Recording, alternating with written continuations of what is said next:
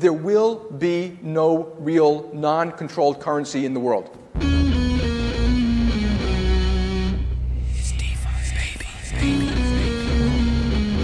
We're coming for you, banks. Bitcoin is punk rock. Deal with it.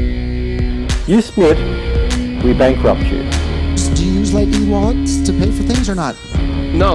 Bitcoin Cash would be seen as more of a threat to the United States hegemony than Bitcoin. Miles Town, what's your favorite kind of money? Bitcoin Cash.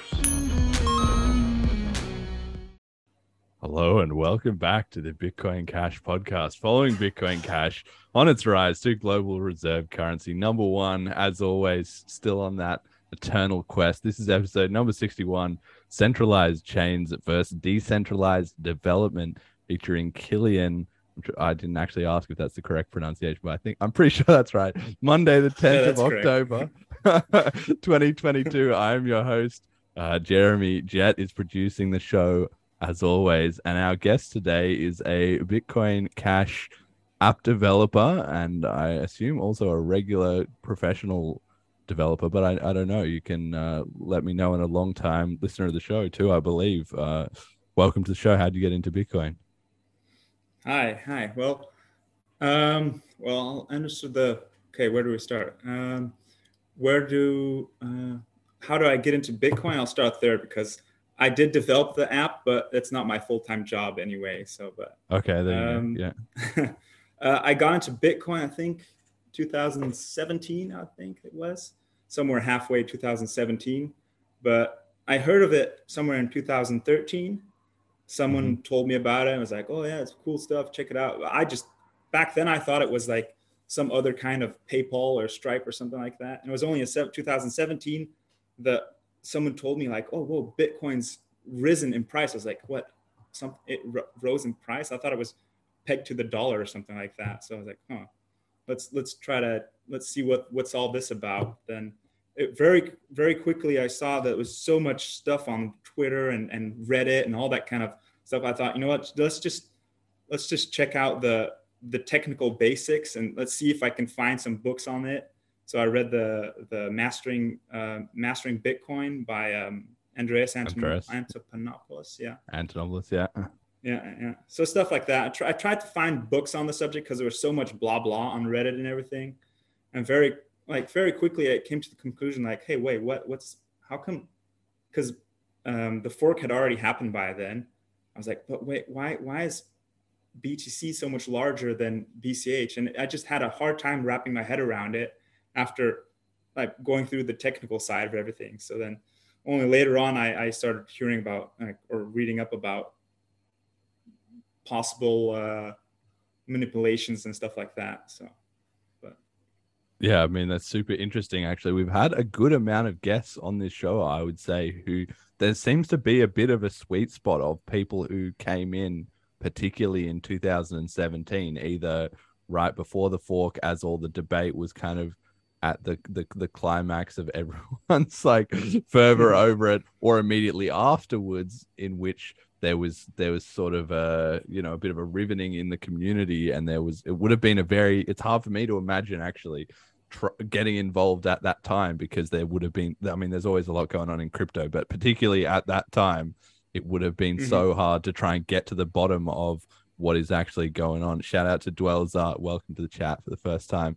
And so at that time, it would have been so chaotic and trying to make sense of all what is going on, with people being censored, and then there's conflicting stories on each side. But from what it seems to me, people who did join at that side seem to have fallen very heavily onto one side or the other. I've observed that the people we interview obviously are on average more like Bitcoin Cash, but I've also heard interviews and stuff with other people on the BTC side who said, I got in at 2017 and I knew that Bitcoin Cash was a scam, and like I don't hear a lot of people say I got in at 2017 and I thought, maybe I'll get a bit of this and a bit of that. Haven't heard that much of that actually. So it's super interesting that you say that. And what was your it's interesting you went straight to the technical docs as well too. Not many people do that either. You thought, look, if I go to where the high signal is, it'll be in the technical documentation rather than on Reddit or whatever. Well, it started off more like a question like, wait, how on earth can you create something that has a fixed supply? And like I was very skeptical in the beginning of the things I read, like, no, but that's not possible, you know. And then I read some of it, and then eventually, like, you find the white paper somewhere. It's like, okay, let's try it out. Let's check this, and then, oh, wait a minute. Oh, wait, whoa, okay, now I need to find out all the details about this stuff. And then there's also another book like I took them along with me. I just took them out of the cupboard, like this one, for example. Okay, I didn't know that book. What is that? Satoshi. It looks like a cake on the front cover or something. Exactly. Well, I think it's some like cave painting or something. Book of Satoshi, and it's like all the original blog posts and stuff like that bundled of the conversations with Satoshi. So it's kind of like all of his all of his quotes and everything. Yeah, everything like that, kind of all bundled in one book. So I thought that was also cool and to read through and like see like what was the thought in the early conversations and stuff like that. Because I mean, imagine all the way in the beginning, if you come up with this idea and people you share around, I mean, even now, still people sometimes think it's like, oh, what are you talking about? It's all scam, blah, blah, blah. Like even now I still have that feeling. So I can't imagine what it would be in the beginning. So. Well, that's the really interesting thing. And it's been interesting talking to so many guests too, who come in at different times, all the different pathways people find their way into it, because it's very indicative of just the way knowledge is in general, I think, which is that it's like it already all exists. Well, not all of it, because people find new stuff, right? But a lot of stuff exists, and depending on where you're born and at what time and at what age or what time in your life you come to a certain subject, you are starting at zero, and somebody else is already way down the road on the 500th level of something, and so you've sort of got to slowly chip away at it and get into it, and everybody has a different approach to that, right? So for me, it's hard to relate to a lot of this stuff. Like a lot of these books and whatever, I haven't read that. I should probably read Mastering Bitcoin. I've read the first couple of chapters of that, but other ones like the Block Wars or the Bitcoin Standard, or things that people get into and they read it, and that's kind of how they come to understand Bitcoin. Is when I joined, that none of that stuff existed, so I just read the white paper and the forums. That's all there was.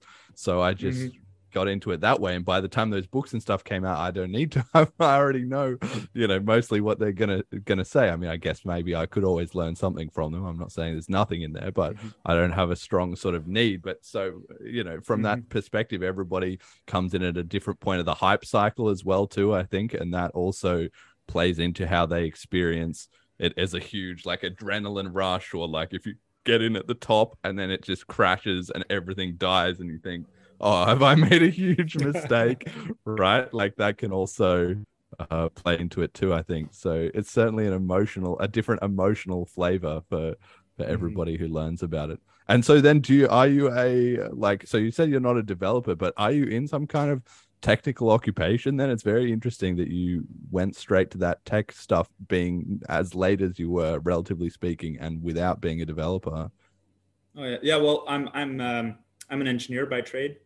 Yep. So actually, the funny story was I was still in college in 2017, and I think it was like a few months before exam period, and I discovered Bitcoin. I was like, oh man, I gotta know all about this. So I pretty much locked myself up for 2 weeks and just kept on finding out, okay, how does this work? And I failed all my subjects that semester. I just failed everything because I was so involved with trying to figure out what's this Bitcoin thing. Like, whoa, this is huge. This is like, whoa, how could I not have, like, I remember before thinking like, what's going to be the next big invention like the internet? Like I remember thinking if I lived in 2000 somewhere, I'd be totally all over the internet trying to start something or do something with it. And I was like, oh, too bad there's nothing new like that until I found Bitcoin. I was like, whoa, this is it, Yeah, it truly is one of the, I mean, everything is like that. Again, where it just goes back to knowledge. Anything, if you drill into it enough, you can find all the kind of layers of it. But it is certainly a very deceptive thing about Bitcoin, and very ironic that it has such an reputation for being just scammy, or it's just people speculating to get rich or whatever, but it's kind of about finance. But then once you look at it, okay, it's also about computer science, and it's also about politics, and it's also about the interplay of those things in a very unique way. It's about sort of human rights at a certain level, and then it, becomes around governance and about society, and all these things kind of layer on top of each other the more you drill into it. And obviously I'm perpetually fascinated by it, but it's great that there are other people. What you described about getting into it for a whole couple of weeks and being obsessed with it, that was also very typical of people who were earlier. Often, like if you hear about like Roger Ver or like Andreas Antonopoulos or Mike Kern or any of those, a lot of people you hear them talk about, they kind of got sucked down the rabbit hole. You actually have a lot of the hallmarks of people who got into Bitcoin several years earlier than you did. That's very interesting. I don't think we've had anyone on this show who has that combo of being in the 2017 or later, but having the sort of OG traits. And then you found this show early then. It sounds like you've been listening for a long time. Yeah, I think pretty much in the beginning. I think maybe like the first 2 episodes I missed or something, but I found it. I don't know how I found it, but found it quite quickly. I was like, okay, this is cool stuff. And so I just kept on listening, and then now we're here. So you must have powered through those early episodes, man. The sound quality was shocking. When I go back and listen to them, I'm like, God, I'm glad that was some good quality. That was probably actually some of the best quality content in terms of how educational and in-depth it was. It was a bit less conversational, just me sort of ranting a bit more or drilling into things. Maybe we're going to have to go back and redo some of those topics. But when I listen to it, I'm like, man, this sound quality, I can't even stand to listen to it. It's my show. So I'm glad that enough people like you soldiered through it to make me up my game. At least I don't remember it that way. Like I remember it being okay. So I mean, it's probably gotten better over the time. So, but I don't remember it being bad sound quality. But I don't know. When I listen to it, there's like scraping in the background and just hissing, and oh man, it's terrible. But that's all right. Everything improves, right? Including Bitcoin Cash. So speaking of, let's get on to our topics this week. So we've got to start with the price, as always. I've got crypto bear bottom continues. I'm increasingly of the mindset that, kind of we're past capitulation. Everybody's sold out. Okay, maybe they'll be a bit more down, but, the worst is probably over. Famous last words. USD $114.42 for BCH, down a little bit. One BTC buys 168.11 BCH, so also down a bit. And one Ethereum buys 11.41 BCH, down a touch. So BCH kind of struggling a little bit this weekend. How do you find the price and the volatility and the financial aspect? Are you much of a trader or in altcoins? How do you deal with the finances with Bitcoin Cash? Well, I'm not a trader at all, but I mean, I own few other altcoins. Like on this page, the only one would be Monero. I own some Monero and a few other ones as well, but I'm not a trader at all. But like, I just have a hard time thinking that, I mean, to beat the market, I don't know. I think you'd have to make it your full-time job, something like that. So that's not what I want to do. So, yeah. Okay. Interesting. I mean, obviously we did a listener survey a couple of weeks ago and had a look at what coins people who listen to the show have, and Monero was up there. Ethereum was the most, and then also Monero and BTC were a couple of the other highest, sort of most represented ones, which are pretty unsurprising to me. It's the ones I would pick, but I think probably at some stage I do need to have a guest on who is big on all that trading and gambling and get them to give a bit of a breakdown, because it's certainly not my area of expertise. I just lost money when I did trading, but I had fun, I guess. It is kind of addictive. It is kind of like a bit of a weird video game, but at the end of the day, you got it. Beating the market is so difficult if it's not your kind of full-time thing. So glad to hear we're here for peer-to-peer cash. First topic of today is the Binance chain got sort of hacked and shut down. So I have here a tweet from BNB chain. Due to irregular activity, we're temporarily pausing BSC. We apologize. That's the Binance Smart Chain. We apologize for the inconvenience and will provide future updates here. Thank you for your patience and understanding. And then they added, to confirm, we have suspended BSC after having determined a potential exploit. All systems are now contained, and we are immediately investigating the potential vulnerability. We know the community will assist and help freeze any transfers. All funds are safe. So this was on October 6th. So this was a few days ago. This drama went down with BNB having 2 million BNB siphoned out of their bridge between their BNB beacon chain and their Binance Smart Chain bridge. Now, Binance being a relatively centralized chain, they only had 26 active validators out of supposedly 44, but I don't know. That was some stat I read, but I don't know that I'd put a lot of faith in that. And so they basically just shut down the chain with the central control and put in a hard fork to blacklist some of these addresses where the hackers had put their money. Of course, I think at least some of the money the hackers had already got out. They'd already swapped it into another crypto. And this then created a bit of chaos in their ecosystem. But the price didn't actually take that much of a hit. They fell from $295 a coin to only $275, which is, not too bad. It's less than 10%. With getting your whole chain hacked and taking the whole thing offline, and there's now some sort of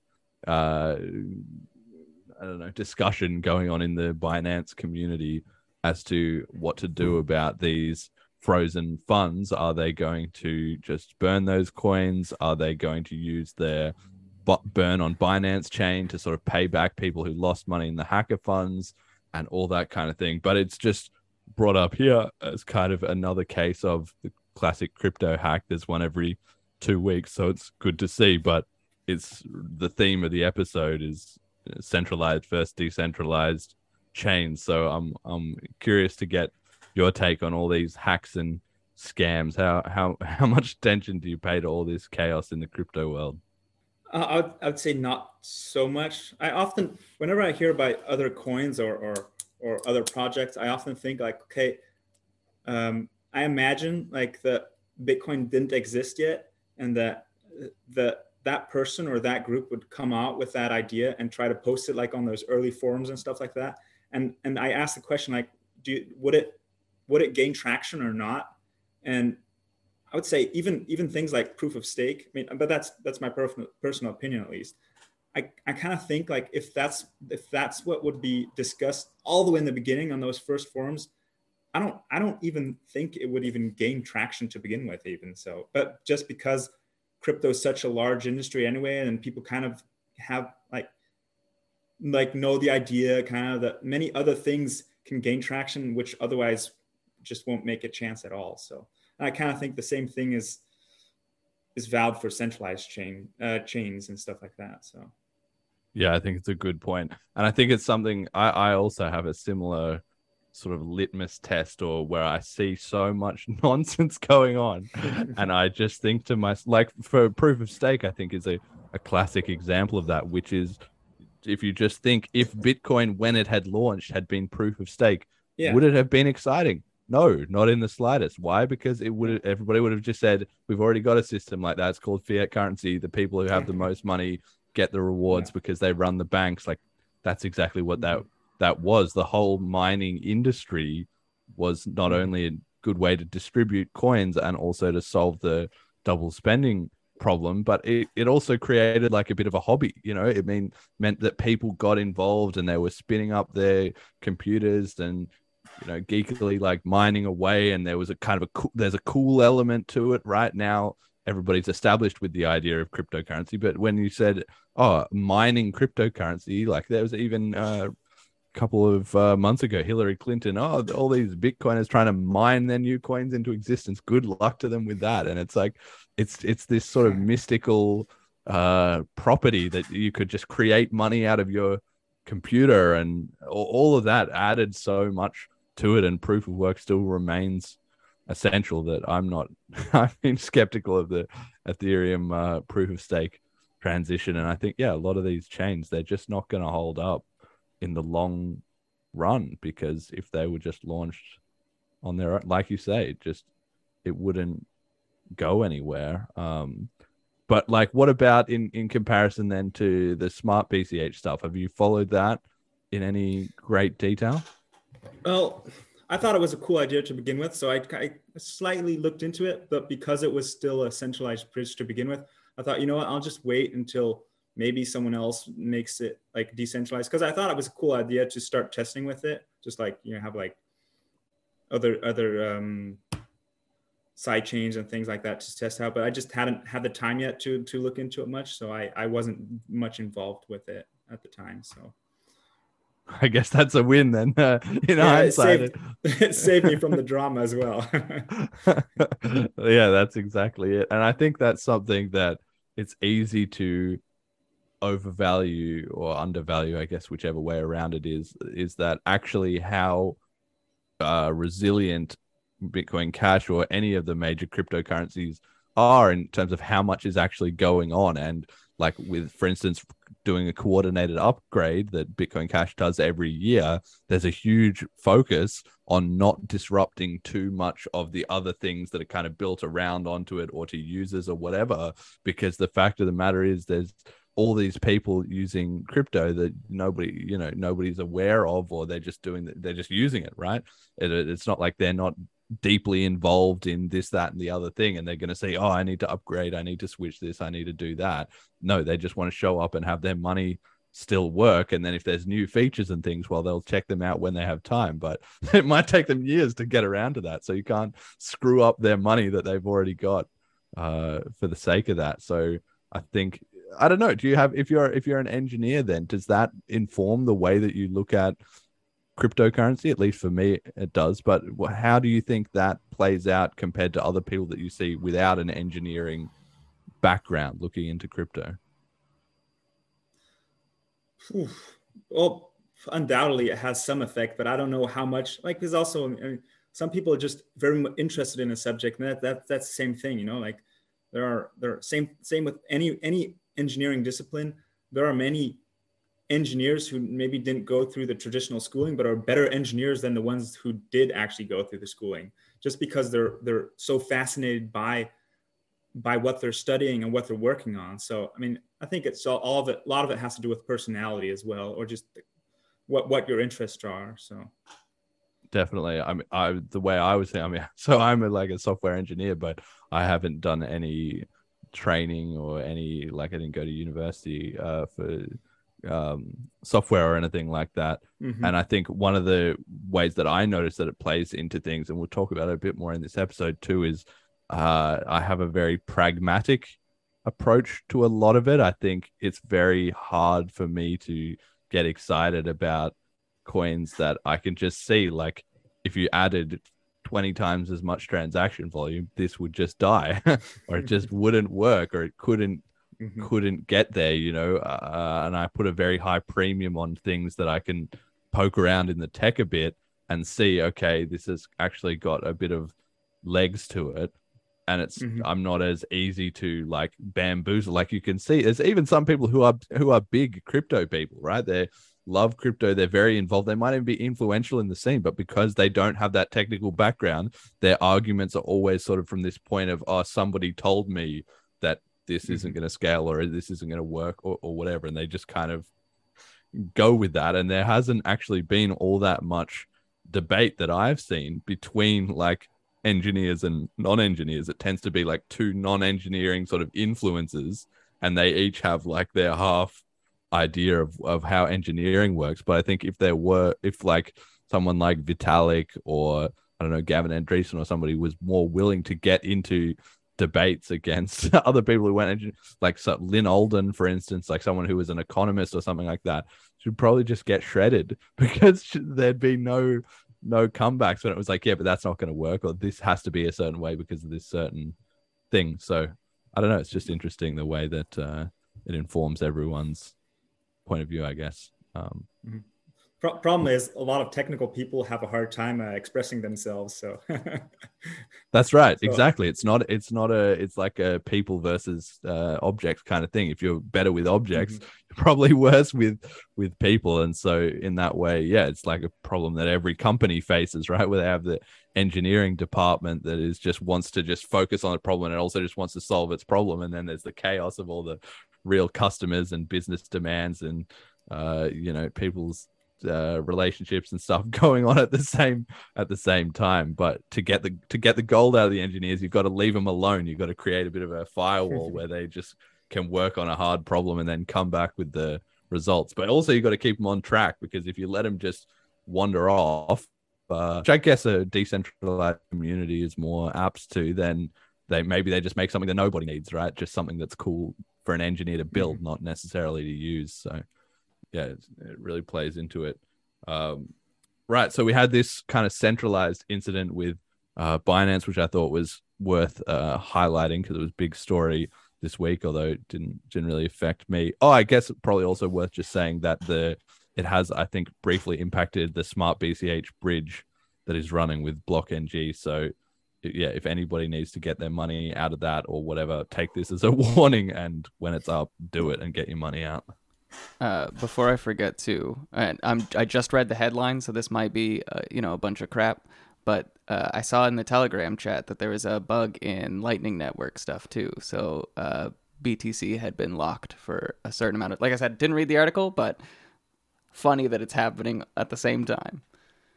I mean, everybody goes through problems, and I guess that's the nature of this decentralized stuff, right? It just blows up over and over and over as it's anti-fragile, right? Until it becomes more resilient. Like that bug gets patched, a few people lost their money, move on. And that's kind of the irony of the central financial system can point at this stuff and say, oh yeah, crypto is just a sham and like it's always having problems and stuff. But that's the point, it's always having problems.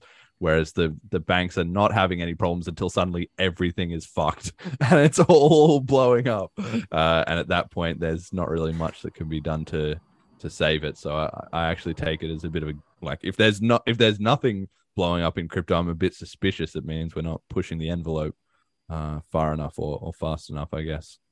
But speaking of that, we've got the Bitcoin SV news that we certainly needed to touch on. So obviously from my point of view, and I would say many other people in the Bitcoin Cash community, obviously there's historical animosity and there's different things bound up in it, but it has been essentially predicted for a very long time that Bitcoin SV was pretty much a scam that was being run by Craig Wright and his billionaire or multimillionaire, whatever, buddy Calvin Ayre, who was financing him. And the idea was some sort of variation of, well, Craig can say that he's Satoshi and then can say, look, this is my 1 million Bitcoins that Satoshi is sort of presumed to have. Nobody actually knows for sure, but the sort of analysis of the blockchain has a pretty good stab at that. And that they could then say, well, give me back my Bitcoins that I, the world's greatest OPSEC expert, lost somehow, some way. And now I need them back because I don't have the keys anymore. And this sort of, it's a bit hard to explain, honestly, how it's all happened, but it's just like, this is the legal attack on Bitcoin, right? So that's been the sort of theory, I'll say, for quite a long time. And well, here we are seeing it sort of play out step by step. So Bitcoin SV, the Bitcoin Association that they call themselves, have now announced a blacklist manager, which is they've made a software tool, which in their words, allowing Bitcoin miners to comply with court orders to freeze lost or stolen coins.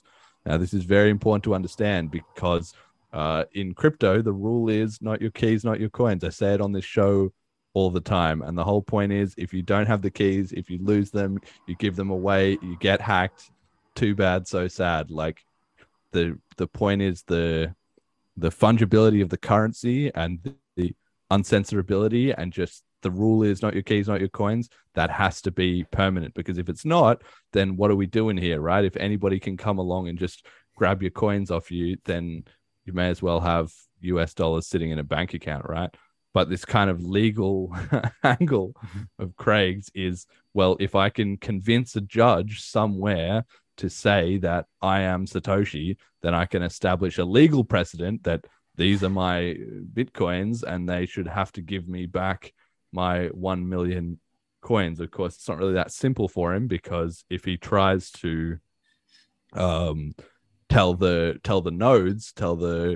miners and the nodes to give him back the coins, hopefully the vast majority is just going to say fuck off and not do it. And it doesn't matter how many court orders he has, he can't get anywhere. But he's clearly trying to make an example with Bitcoin SV that he does have a bit of control over, in order to establish it as a precedent, and then go to BCH and to BDC and say, look, judge, who probably doesn't know the ins and outs of all this stuff, I've created an example where this other judge said that I was owed these Bitcoins and I changed the software and now I got the coins. Do it for the rest of them, right? So, I mean, I think this is obviously a gigantic scam, and this is very predictable, and we're going to see it kind of play out. What do you think? The whole Craig Wright aspect, or Bitcoin SV in general? It surprised me that, like, when you hear all this, like, it really surprised me that you'd want to go along with it, even to begin with. Like the whole idea is that you can't easily shut it down or anything like that. So if there's a court order that you can have so much effect on it, I mean, it's so against what it kind of everything, how it started off with. So it just makes no sense to me. So I remember reading some articles once, think like, hey, what if, and like all the way in the beginning, like I read about, well, who's this Craig Wright guy? I was like, but who knows, people are shoving him to the side, and but maybe he is kind of the guy. But then once you start getting into it more, you realize like, oh, it's just a bunch of inconsistency. So I was like, okay, whatever. I'm not gonna spend much time on this anymore. So but I had no idea of all the other court orders going on. Sometimes I hear something about it, but then I try not to get too involved with it. So, well, you shouldn't need to, and that's the beautiful thing about it. That's kind of the whole point, the proof of, and like we were saying before, about you never know who's using crypto and what they're doing with it and blah blah blah. It all just is on the internet, and the transactions go, and whoever was making those deals was making those deals, right? That's kind of the beauty of it, and that's how it's supposed to work. And so this kind of attack, it is essentially a sort of legal attack by Craig Wright, has been to be going around and suing all these different people. Of course, that hasn't really stopped anything in crypto, because it just 99% of the world, doesn't matter who he sues, nobody else cares. Everybody else just carries on with their life, and he wastes his time and money in court, and unfortunately the time and money of a lot of people who probably had better things to do, while the world sort of carries on. So his plan is basically flawed, because I don't know that there is much legal grounds for any of this. Certainly, no matter how much time and effort he invests into it, he doesn't seem to be getting particularly far. He won, in quotation marks, his case against Peter McCormack recently, we covered it on this show. The judge said at the end, Craig has multiple times submitted false evidence to the court in an attempt to mislead us. So, but I'm finding it defamatory or whatever, and I'm giving him £1 of compensation. And the reason the judge did that was then he couldn't sue again, because he'd already had his one court. Like, I think it had been that if he'd lost, he could have come back for round 2. So the judge said, I'll give you £1. That'll, McCormack will have no trouble covering that, and then you're finished, you're done. And so he's obviously just somehow trying to wrangle his way around to, the court decided I was Satoshi, as if that will help him. That's not he doesn't have the keys. It's that simple. And so, yeah. Do you think this was part of the plan all the way from the beginning? Because I remember in the beginning, after the BTC BCH fork, I mean, he was able to convince a lot of people, and including myself, oh, he's a decent guy, right? In the beginning, I was like, oh yeah, that makes sense. A lot of things he said made sense, and also convincing what's his name again? Where the Satoshi gave over the project. Gavin. So being able to fool or mislead people, I mean, he must be really good at it. on a smaller scale as well. Then I would think so. I sometimes wonder, was this all part of the plan from the beginning, or how does this evolve? Something like that. Yeah, I mean, it certainly seems to be somewhat of a plan. There's certainly, if you dig into it a bit more, and I personally am no expert in all the ins and outs of it, but there was sort of seemed to be this plan earlier. It's now turned into this whole legal orders to grab the coins kind of scenario. But before that, there was a whole angle with patents, where Craig is always talking about how he has all these different patents. And the idea basically was that he had a bunch of, that's how he got Calvin involved, to my superficial understanding, was he basically went to him and said, look, I'm Satoshi. Whether or not he said to him, I'm Satoshi, like, I believe it, or I'm Satoshi, you know what I'm saying?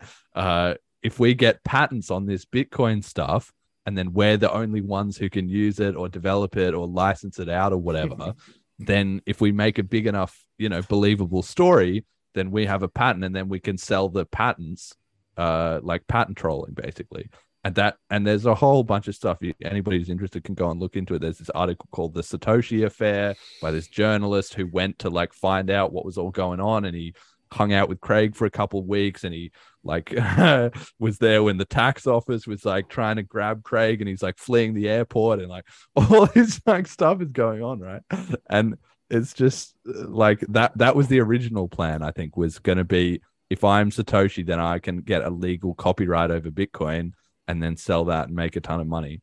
But that kind of didn't really work out, because it's the same thing. Like the actual proof and evidence that he was Satoshi started to come apart once people dug into the details of it, and then things sort of just spiraled out of control, and so it morphed into, instead he got kicked out of BTC sort of as he wasn't actually a main part of the fork originally, but he got carried along onto the big block side, and then he got kicked out of there too, and so now he's just in his little corner. He's just been sidelined. Like crypto worked, it worked beautifully.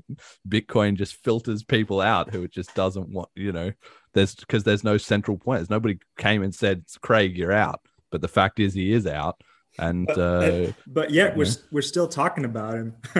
Well, that's it. And I didn't really want to bring it up on this show, partly in that respect, right? I don't bring up every little bit of drama. I mean, he's done a fantastic job of keeping himself in the conversation, but I try not to bring him up too much. This one is just really egregious. This one had to be pointed out because and undoubtedly people will come across of it, and they'll also ask like, hey, what's this? I had friends of mine asking like, oh wait, Bitcoin Cash, is it the same as BSV, or is it also, what's the difference? I was like, oh, okay, well, so I mean, I think it's good it's on the show once in a while, but it's because it's still so there, so a lot of people who come into it might be convinced that he is Satoshi and stuff like that. So that's right.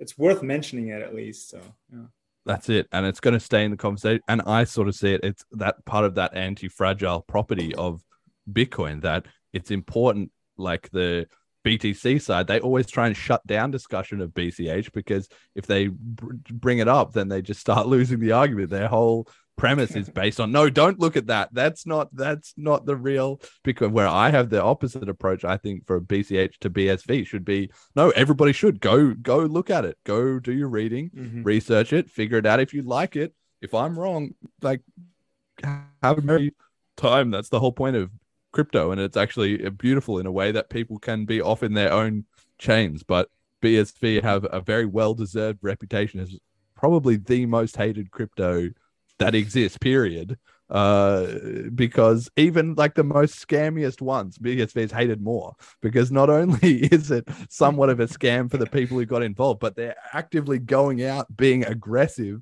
creating all these legal problems for the rest of the industry.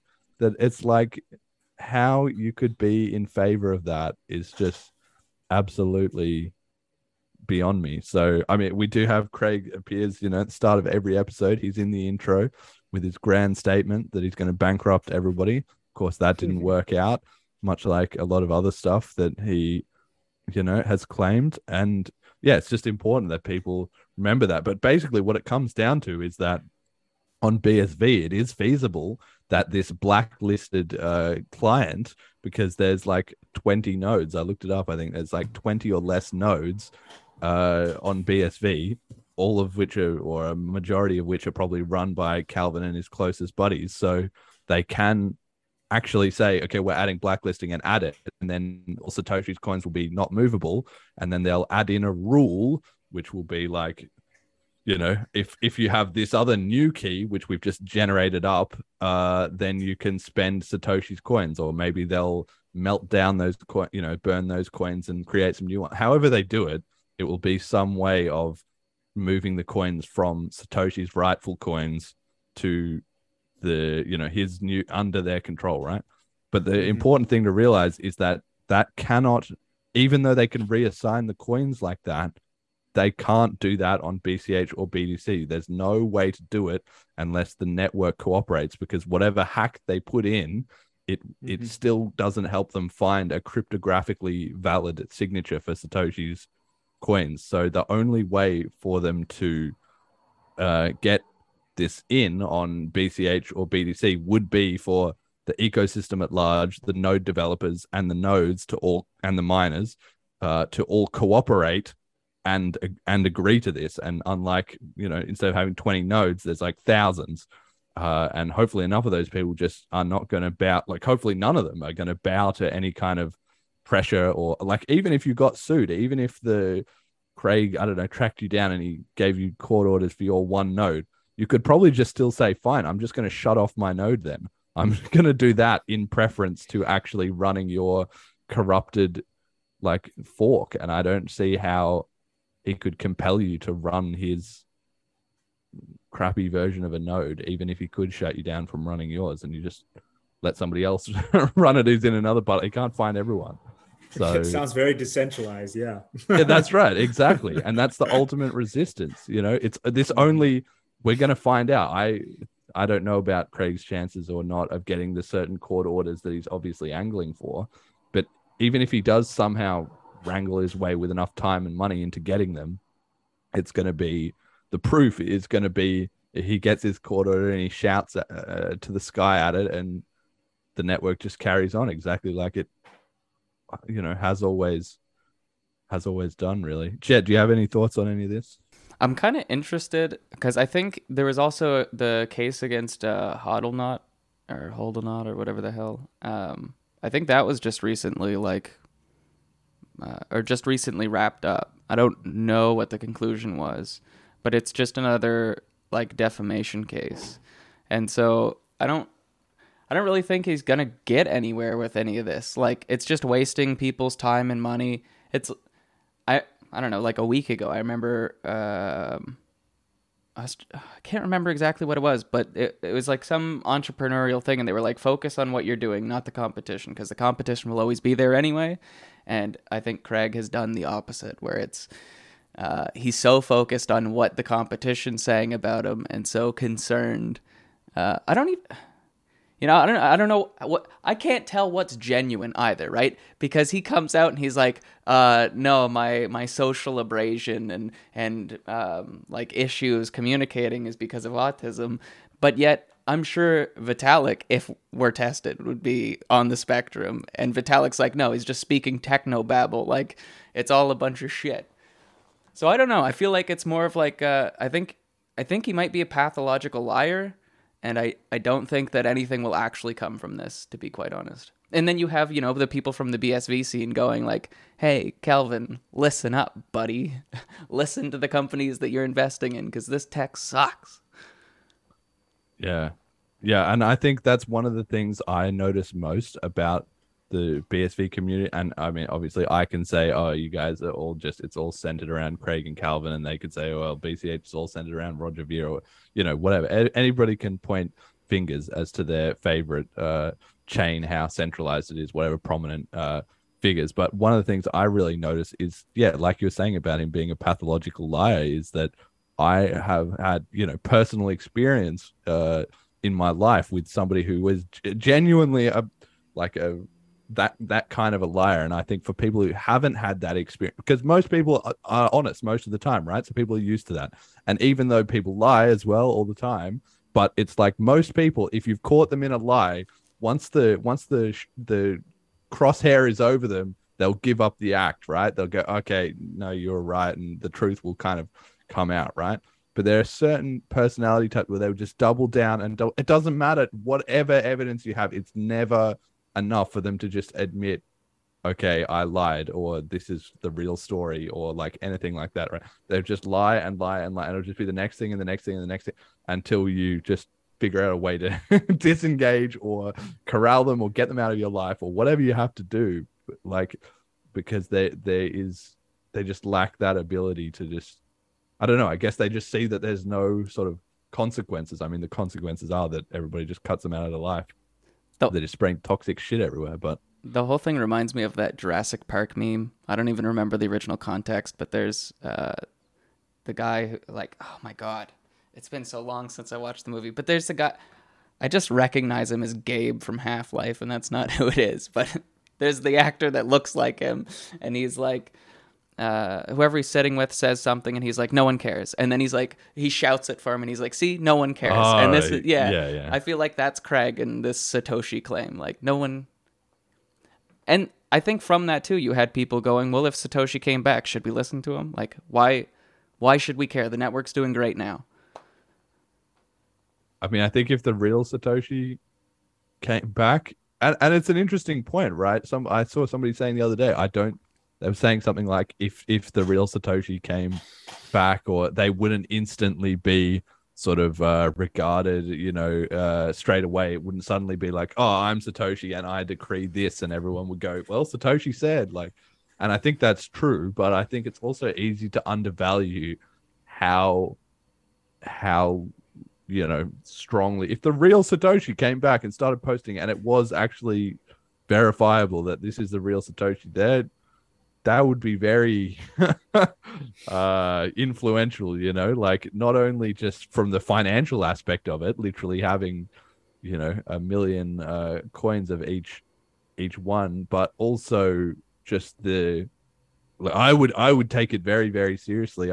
Just one of my favorite all-time Bitcoin posts or something was that somebody posted I remember in 2014, there was this one post that was number one on our Bitcoin, and it was somebody said like, oh, Satoshi, can you answer this? Like they had some stupid question or something like that for Satoshi, and everybody just thought it was so funny that they just upvoted it to the top, and then the top comment was somebody who replied just like, this is like going to our Christianity and asking, Jesus a question. And that was just, it did have that religious vibes, right? Like Satoshi just universally respect everything. Satoshi didn't make any mistakes except the block size limit. It was just professional, perfect OPSEC, stayed anonymous, never spent all their coins, walked away from it, did a bang up job with the engineering, changed humanity. Yeah, how much more can you ask for, right? If Satoshi came back, I'd be pretty interested in what he had to say. I gotta say. Am I misremembering? Like you had mentioned perfect OPSEC, but didn't some of his accounts get hacked?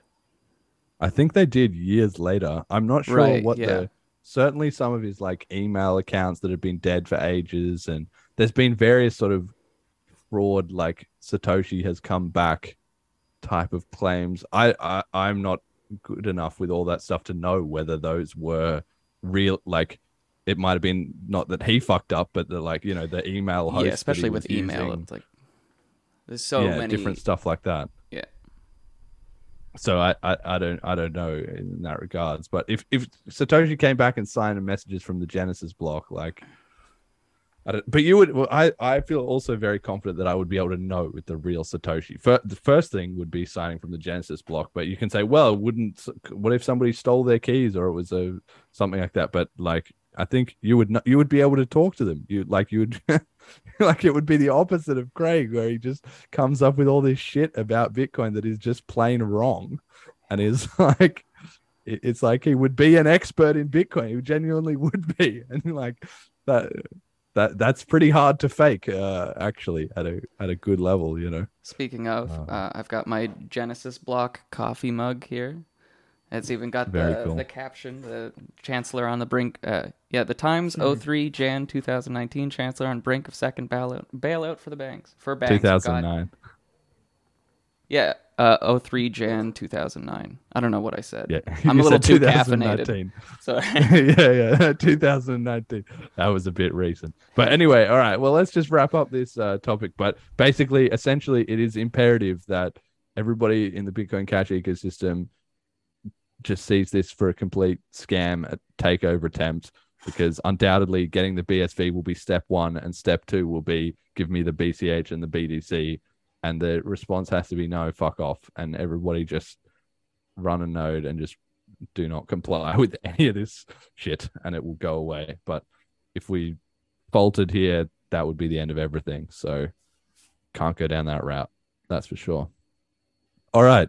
Next topic I've got is our science. Reddit has been debating Bitcoin mining. So there was a post which got really high up on Reddit this week, which said Bitcoin mining is just as bad for the environment as drilling for oil. Each coin mined in 2021 caused $11,314 of climate damage, adding to the total global damages that exceeded $12 billion between 2016 and 2021. And it's from this Eureka alert, but I think there was other sources and quotes and so on and so on. But the University of New Mexico researchers find Bitcoin mining is environmentally unsustainable.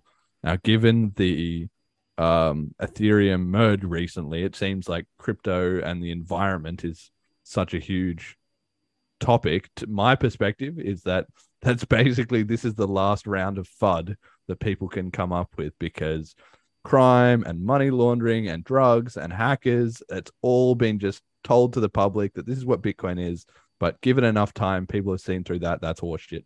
And now it's just down to the environment is the last great sort of social media attack on it. But the reason to bring this up is that Reddit was actually very positive in Bitcoin's favor, which is unusual because you would expect a lot of people going for that environmental angle. And there's people discussing in the comments and what about Bitcoin and blah, blah, blah, blah, blah. And how does mining work and what's the point of it? And all this stuff in this huge thread. It's very coming into the public consciousness. So it sort of feels to me like the tide is really starting to shift in earnest. Like once you get to that sort of 10% minority of the human population, then it snowballs to everyone else really quickly. Like, right, it's a critical mass thing. And I think we're getting pretty close to that. But that's just my take.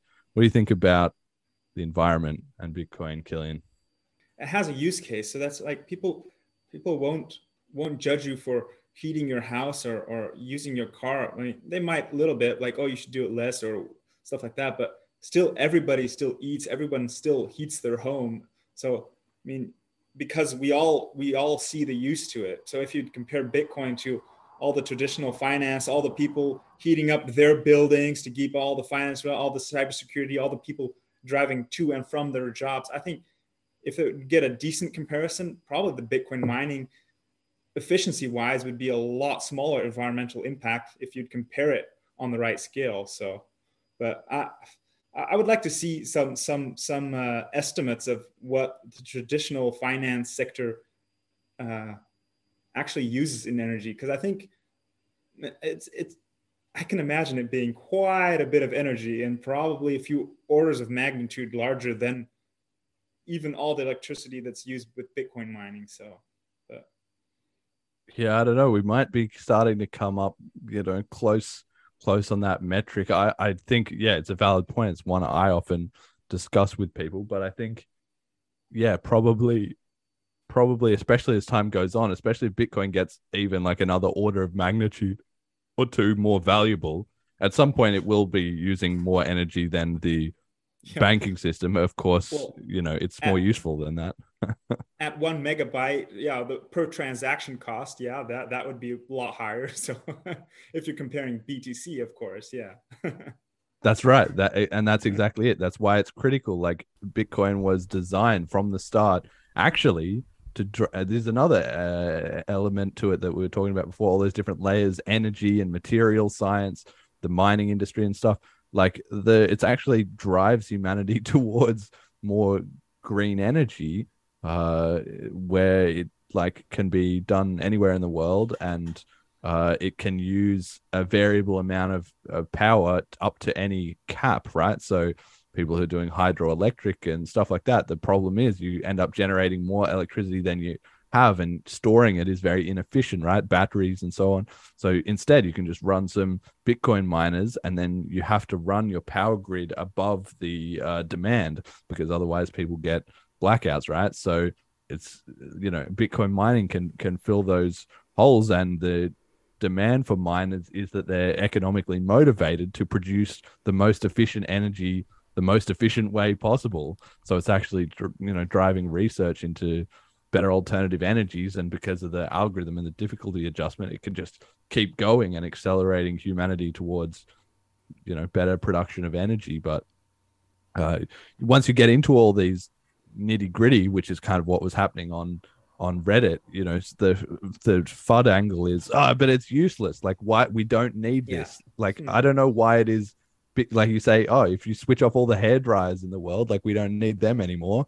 I think they're useless. Someone would say, yeah, well, but somebody else finds it useful. But if you just say that about Bitcoin, suddenly it's like, that's not allowed. Mm-hmm.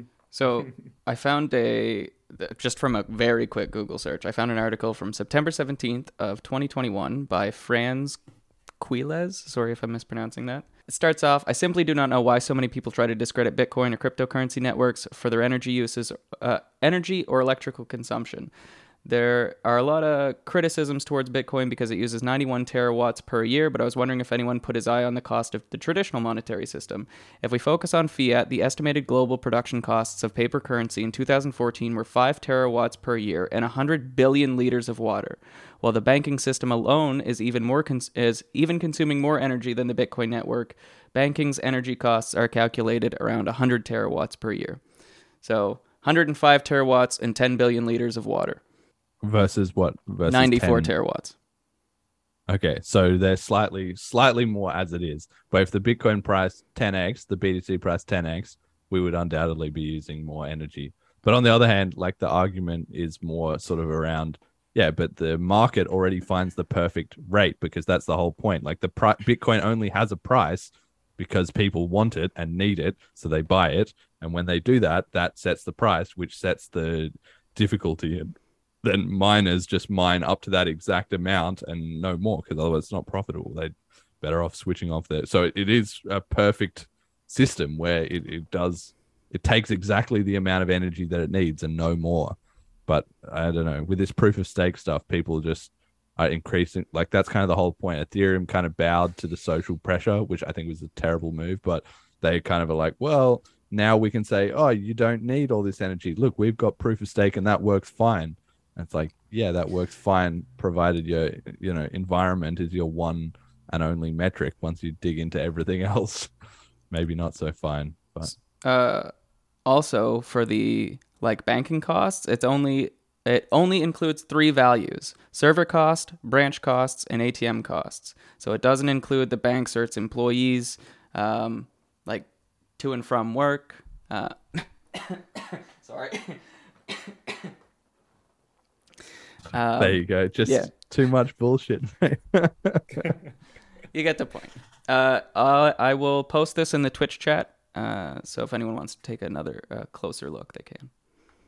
Yeah, and we'll put that also in the video description for the listeners who aren't live. Yeah. Anyway, suffice it to say, like, this whole energy thing, it is another topic. It has been a requested topic. I would like to do an episode going deep on it. Actually, I got to credit Peter McCormack has recently done a few good episodes around energy, talking to miners and different things like that. So people can go check out what Bitcoin did if they look up some of those energy episodes, if you're interested in all that stuff. But we will cover that on this show at some point. I just don't know when we'll get around to it. Probably when it's a big fun topic of the month.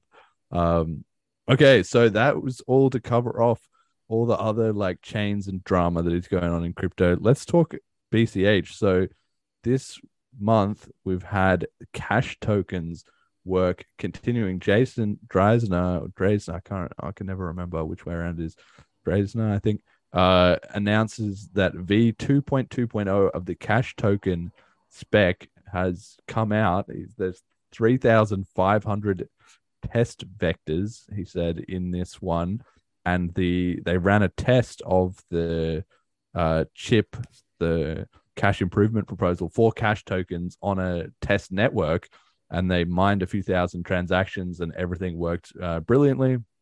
They're going to be running another one later this month, and I thought this was really important to point out, firstly because I do think the cash tokens is actually a pretty big upgrade, but I would say the more important part is that it's indicative of how smoothly the ecosystem is functioning. The fact that we have this massive upgrade, which is planned to lock in November and then roll out in May. So when you it's not the case that May, everybody's going to be finishing everything up in a rush and getting it in for May. No, it's going to be all decided 6 months ahead of time.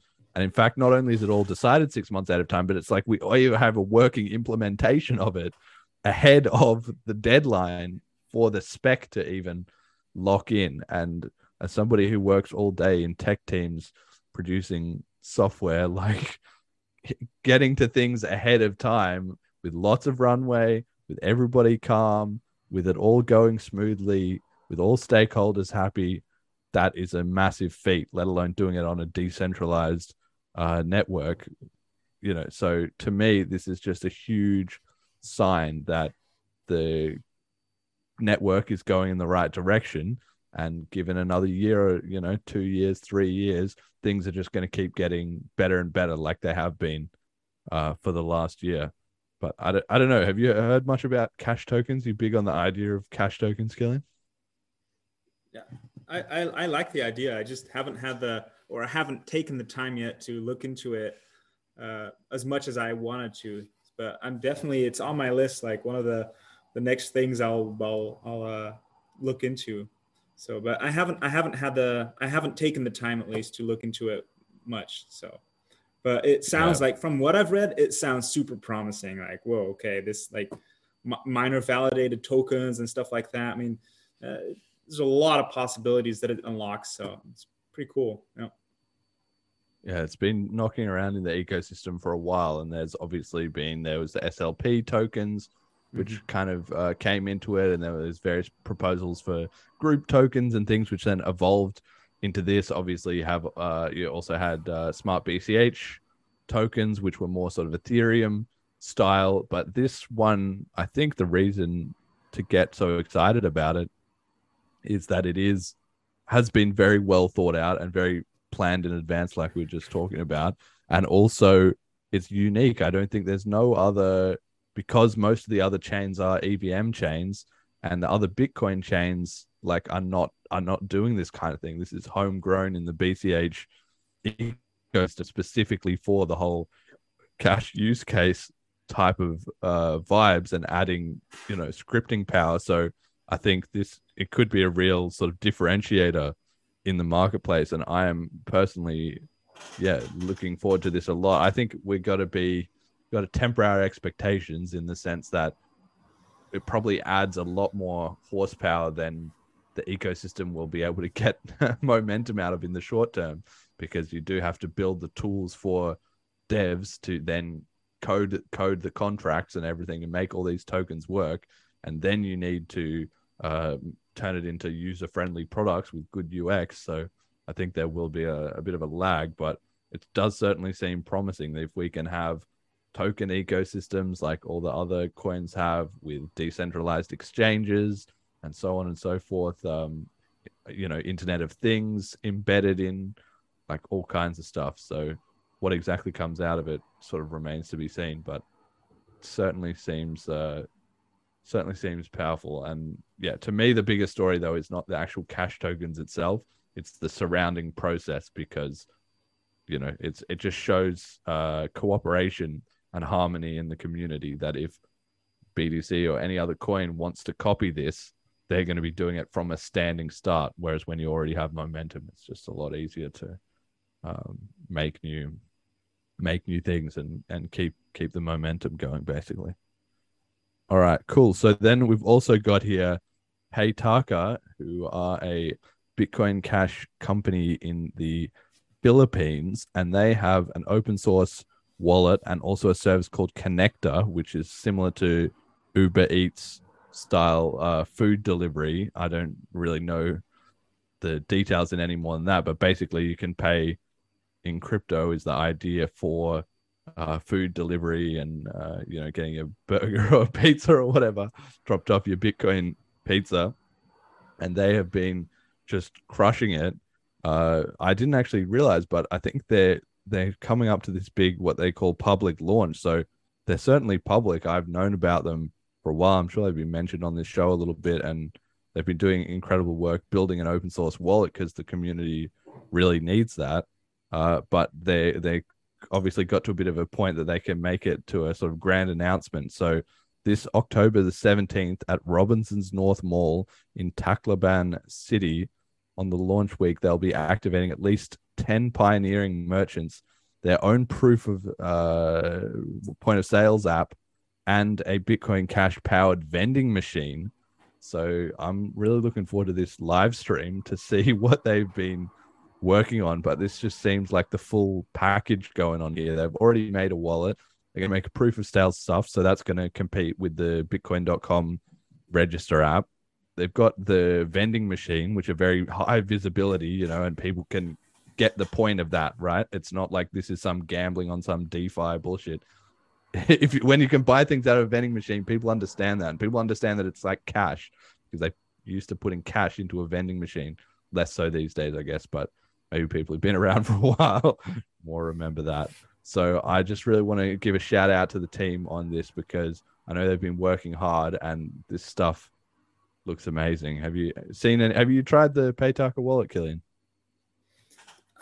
I wanted to download it, but I think it's only Android for the moment. So I remember hearing about it and trying to check it out, but I think it's only Android for now. I haven't had the chance yet. So yeah, I think that is the case. I mean, they're saying this is their official launch and everything, so I might need to go back and have a fresh look at it. I have used it a couple times in the past. It was pretty good. I did have a couple of small issues, but I think it's critical that the ecosystem has people working on these open source wallets because it's been so maligned or so griped about that the Bitcoin.com wallet is the most user-friendly like go-to wallet, and that's closed source, and they've been adding more and more ads and other coins and stuff like that. And much aside from like cash tokens or getting the momentum rolling on anything else, building a whole wallet ecosystem and integrations and everything, that does not come quick. So you don't want to get in a scenario where people need an alternative and then suddenly you start up a new fix or solution. No, you got to have a few redundant options already ready to go. So in that, the team's doing great work on that. And certainly if they can get a little bit of a local ecosystem going in the Philippines, similar to Townsville in Australia or St. Kitts, that would be absolutely amazing. Would you try one of these vending machines? What do you think about that? Are vending machines kind of going out of style, or do you think crypto can bring them back into vogue? Yeah, definitely. I mean, that's awesome. That's a good start to get people interested. I'd say, like, if they want to use it, well, here's some Bitcoin Cash, and you can use it, and it will work very fast, I'm sure. So, I'm also interested the Connecta thing that said like the Uber style food delivery. That would work pretty well too, I think. So, I'm interested just if they can get momentum going, because that's the. I mean, that sounds like a good use case, at least. I remember in the past, you could, where I live, you have like takeaway. You could use Bitcoin in the past, but then they stopped accepting BTC because it had such high fees and stuff like that. So I remember using it in the past, but oh well. Yeah, it's a bit of a disaster. That's just will forever remain a huge regret of the crypto ecosystem, just as if it's not hard enough to convince someone to try a new technology and give it a go and walk them through the steps and blah, blah, blah, blah, blah. Like that's already just like pulling teeth. But then how far back it all got set with, and now we've got to do it a fresh round. No, seriously though, this time for real. And we're not going to pull the rug on you like last time.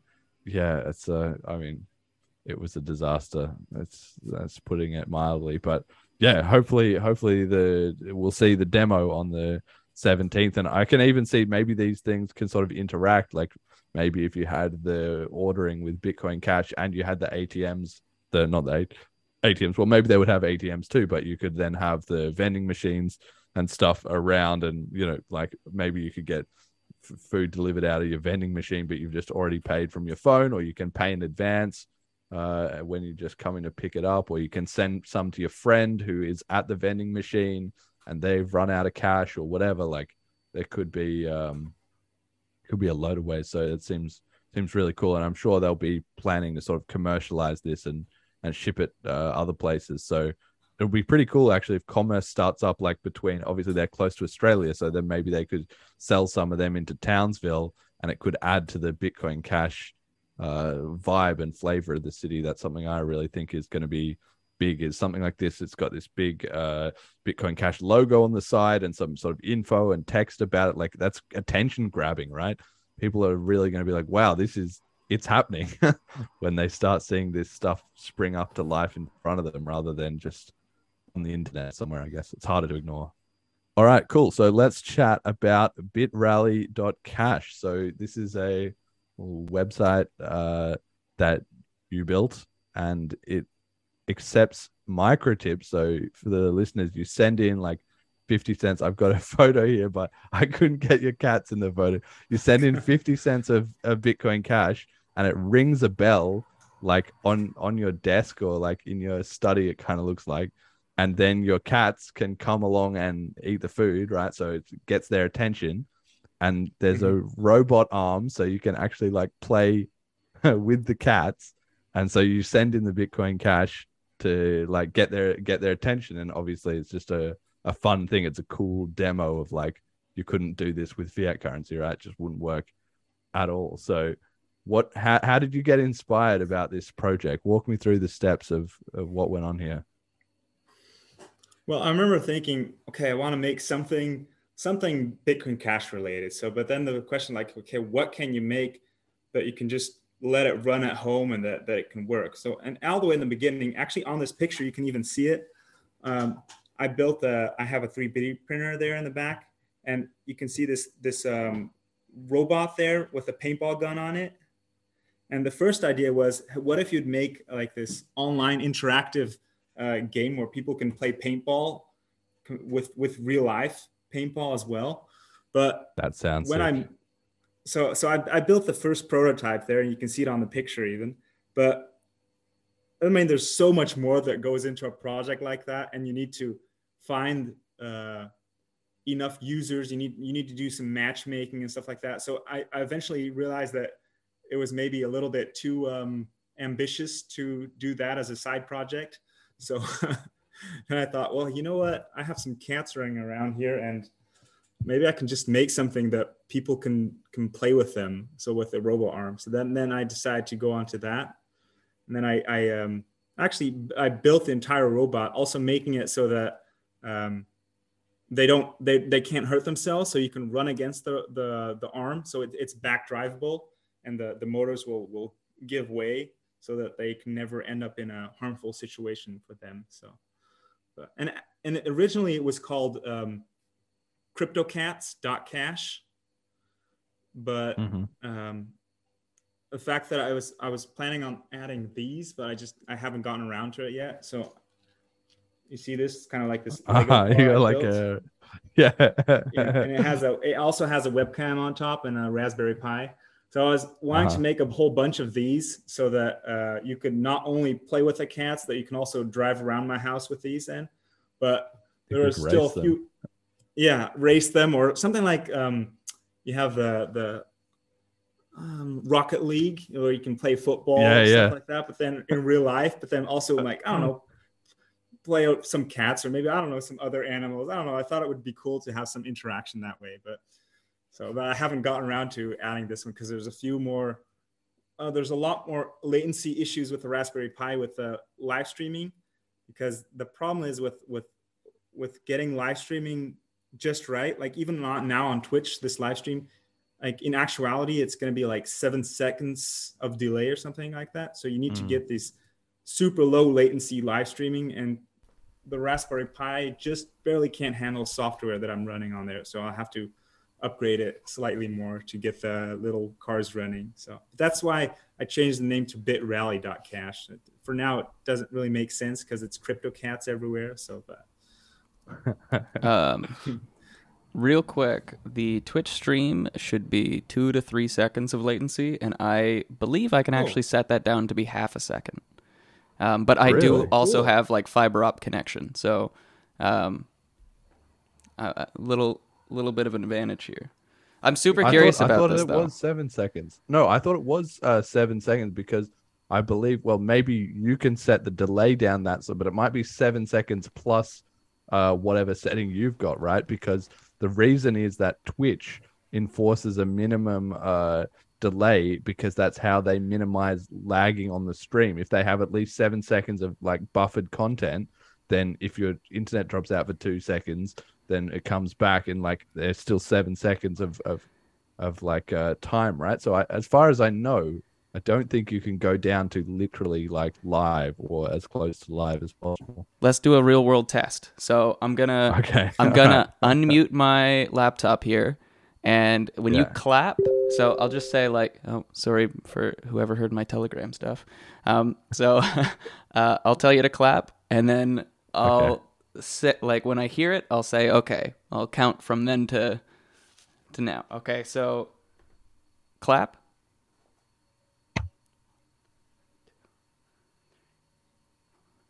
4. Okay, 4 seconds. No. Not as good as I was hoping, but if you would like to do something like that, driving with a car or something, like 4 seconds, I mean, it's just way too much. So one of the largest challenges was getting that latency down to, now it's like it's about 500 milliseconds at the most. So, and also I thought it was like a fun use case to show people around, like, okay, what's Bitcoin? What can you use it for? Like a demonstration wise. You can't do this with BTC with the micropayments and everything. Like, and the idea is everything's local. So I can have a blockchain running, like a full node. You can have the video streaming, like the server is, I host it locally, and the server for all the redirecting is also all locally. I host it myself, and the safety was like a huge part, like not only in the robot itself, but also I thought like it would be cool to use an Xpub to generate all the different addresses, and that you can link the different addresses to different session IDs, so that different users can do it. Like even if they get and hack into the server itself, like they don't have access to any of the funds. So maybe in general, like there's not going to be a lot of money on here because it's just as a concept where you can do micropayments, but the idea, you can use it on a larger scale for other applications as well. So I was just trying to make something where you can, in a fun way, show how Bitcoin Cash works and how what are the advantages, how you can explain it to people. So that's kind of the idea. And I'll be working on it still, but it's aside from my full-time job. So I work in a robotics company, and I mean, it's sometimes I come home and I do have the energy, and other days you don't. So it just takes time. So like any side project, no, but that's good. Any engineer should be doing that, should be tinkering away, right? Not only is it fun, but that's how you build up your skills, you push your boundaries. And so how many users actually do you have of this, like in an average month or in an average week? How many people use it, do you know?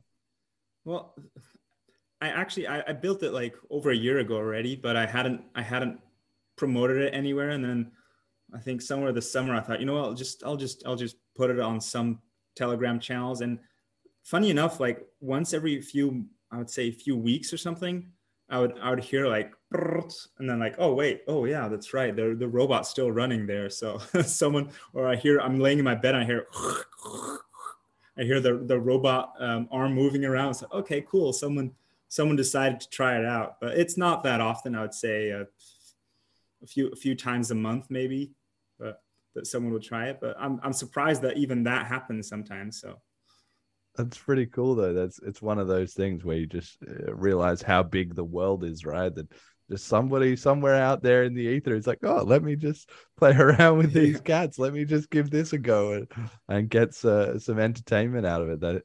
That's super cool. And what about the tech stack that you use to build this? What like libraries did you use? Did you use is it in JavaScript or you do it some other way?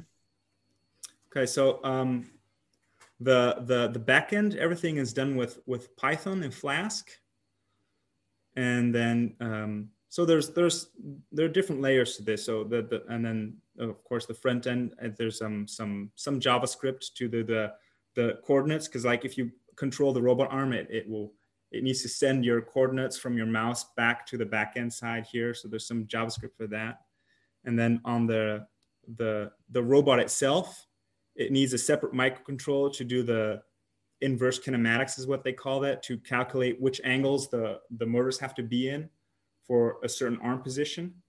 So then I use a separate microcontroller with C++ on there. But that's in general, that's the tech stack, I would say. But on my Twitter, there's a small graph that goes through the structure of how it's built. Okay, all right, yeah, hit me up with that. I'll tweet that out afterwards. This sounds super interesting because, like, to me, I'm a software developer, but like I've never played around with any of this, robotics or even Raspberry Pis or circuit boards or anything. Like, I've done a little bit of like soldering, I guess, but a lot of that stuff is beyond me. I tend to exist in the virtual world as far as my projects go. So I think it's super cool when people bring this stuff into the real world, and maybe I should get more into that. It sounds kind of really interesting, actually. Yeah, for me it was the other way around, because I've been only busy with like in the real life, like the mechanics of things, and like all the programming I've done has always been on like for moving parts and stuff like that. So I thought, let's dabble into the software aspects of things. So I thought that's why I started this project actually also. So can I harass you with a couple questions? Yeah, sure. Okay, so first thing, have you ever heard Spencer Lambert? Back when like IOZetta was just released, Spencer Lambert did like, I think something called Dash Ducks, and he had like the Bitcoin Cash chickens and goats, and it was all the same kind of idea, and they were just like 24/7 live streams because he was on a farm. And yeah, you would just like send a little tip and it would feed the animals. Did you ever like hear of that or use any of that? Yeah, I was a huge fan. Like Right. Once I saw that, that's actually which inspired me to start out with the paintball robot. I thought, well, let's just make it even more interactive. Like now it's pay and something happens, but I wanted to make it that you could pay and also do something with it. So Okay. And in hindsight, maybe using cats wasn't the best solution, because they have their own little their own will, and they they'd rather sit outside and play with real mice than with this fake little one. So I think you might have more success with dogs, like shooting a ball or something like that. I don't know. And was there any reason, like, so when I saw those things, like IOZetta kind of triggered me for some reason, and I was like, okay, I can do this. Like, I totally can do this. So I ended up making, as my very first, I think it was my very first hackathon project that I didn't finish in time for the hackathon. I made a little candy vending machine for my sisters. And it was the same kind of idea. You'd send it 10 cents, and it was just a tiny little servo. I'm not going to dig it out right now, but with like a 3D printed plate. And it was 2 plates. So if the plates lined up, something would be able to fall through. And I just never figured out like that last. I was using just a basic Arduino. It didn't even have it just like listened for one address connecting to like an index or something. I can't exactly remember what it was. So was there a reason? Is there? How do I phrase this? Was using the Raspberry Pi just something to give you a little more like overhead room if you wanted to expand things? Like the Arduino felt very limited on what I could do with it. Also, C++, come on. I don't like that one bit. Yeah. There's a lot of libraries for the Arduino and stuff like that, so you can easily get the servo going. I mean, it's I don't know. It's also what you're used to, I think. But the Raspberry Pi, the only reason I use the Raspberry Pi, I also don't like for the website itself. It's just running on some old computer I have. Yeah. The only Raspberry Pi I've running is on this car, and the reason was because I wanted to do the live stream with the webcam. Oh, okay. So that was actually it just needs a little bit more power to do the video, because from this Raspberry Pi, you see there's like this USB cable, and it goes up to an Arduino here. Oh, okay. And this one will this also goes to a little servo that I have in the front here that moves the wheels, and then also a little drive here, also from all done by the Arduino.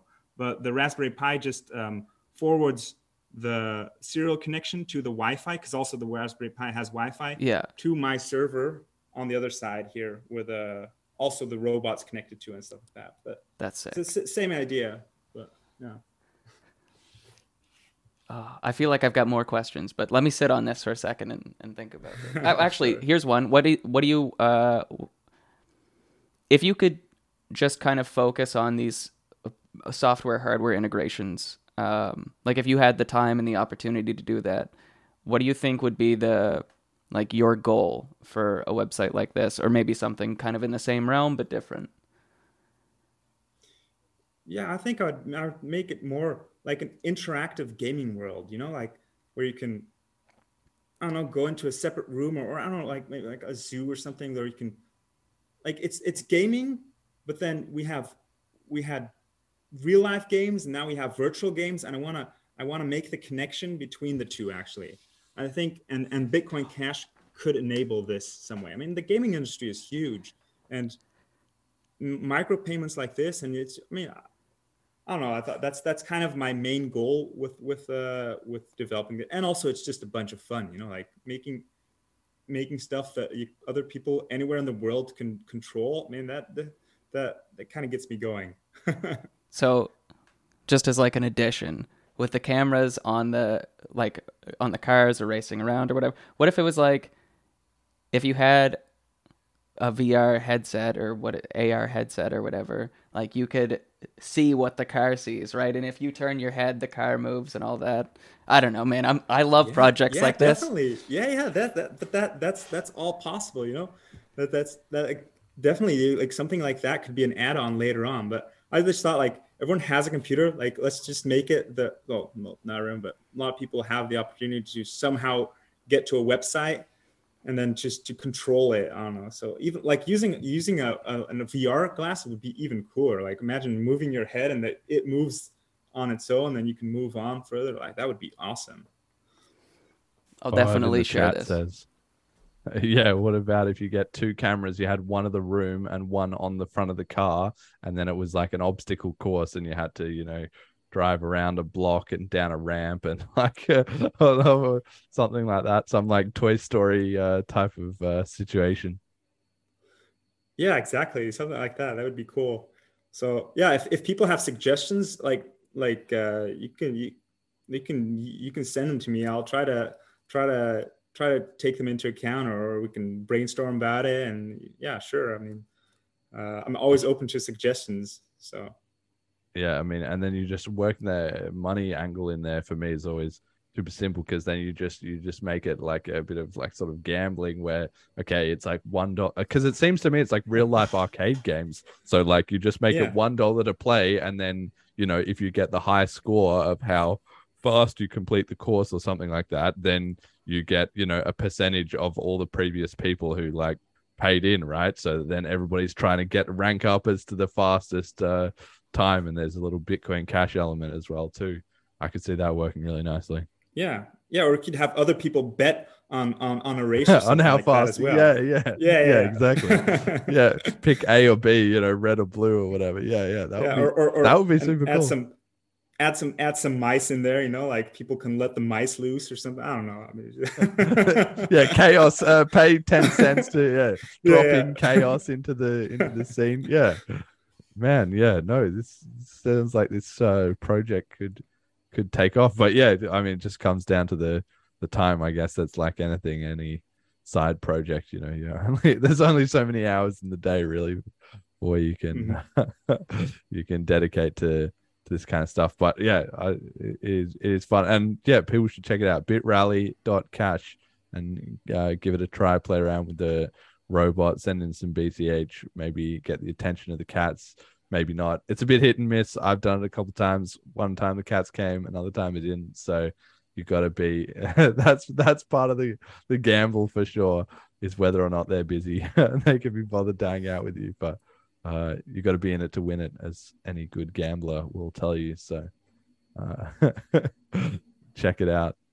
Okay, we got next thing, just some recognition for BCH that I wanted to call out. I just saw in the last 24 hours 2 little things that I thought worth highlighting. One was from I can't read. What's the Twitch handle on this guy? It's at Dean M Little, posted on Twitter last night after running payment broadcasts on BCH, BSV, and Solana for the past few months with zero investment in broadcast tech like API. While not the cheapest, BCH is by far the fastest and most reliable.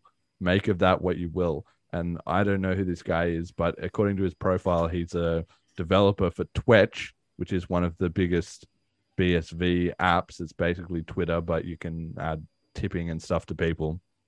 And it was just very unusual that you see somebody coming up roasting BSV and Sol. A bit of a weird combo there, but I guess these are the coins he was interested in developing on, and just saying BCH is by far coming out the best. So I thought that was just worth highlighting, because that kind of thing doesn't come around easy. It's not the praise that you get of, oh, your coin pumped and suddenly everyone's excited, but to be like, wait, this actually works the best, is exactly what you want to be hearing, because that's how you attract engineers into your scene. And sort of at the end of the day, if it works, it works. Whereas if it's just a narrative like, oh, it's going to take over the world, but then a year later nobody cares because it didn't actually work, well, that's only getting you so far as well. So we had that, and then I also heard some guys talking about Bitcoin Cash on this Twitter space. Hopefully Jet can pull that up. Kilian, I'm going to send you the link as well, because we got to listen to it offline. But let me just send you the link here. So it was just these guys talking for about 1 minute in the midst of, they did a whole section on Bitcoin Cash, but I found this perfect little 1 minute summary of their thoughts, which showed to me that, and this is just guys talking about crypto in general, the message is really starting to resonate with people. So take a bit of a listen. Like a PayPal is through the roof. So, at some point, and even look in Russia, what's going on over there with the war with Ukraine, and what they're doing with cryptocurrency and everything. And think about it. They shut down the banks. What are you going to do? Or, if they basically hold your money hostage in the bank.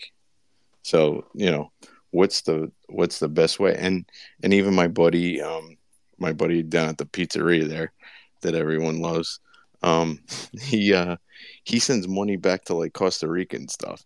So, it's like wild, he's like, where else are you going to go and send money, overseas, international for little to nothing, Yeah. And so, one of the reasons why they created Bitcoin Cash was because Bitcoin, some of the average transactions are up to like $59. You know what I mean? It's kind of like Ethereum with some of these transaction fees. There's actually some gas fees, or they used to be, right? Now they have Lightning Network. They have some side channels, whether it's like Layer 2 or something like that. But when you look at Bitcoin Cash, 24/7, anywhere in the world, instant, less than a penny. Like, isn't that the goal? Isn't that what everyone's trying to accomplish? I mean, it just seems like that's the goal, right? And like I said, it's got the name, it's got everything. It is a store of value. It's got the 21 million max supply, max. So, I mean, it's crazy that people just walk past it and they go on to the next thing, right? And they're like, oh, it's going to be this thing and that thing and that thing. It's like, are you just ignoring this right here, right? This big ass pink elephant right here? You know what I mean? With the big ass pink Bitcoin Cash sign on it right there, saying like, you know what I mean? Like, look at me, look at my numbers, like pull my fact sheet. You know what I mean? That's why it's No, weird. even the ATMs though. There's like a kind of like a convenience store slash, I guess, bodega down by where I work, and one of the places that particular place has a Bitcoin ATM now, and they were some lady got scammed or something that went down there, but that should be about it.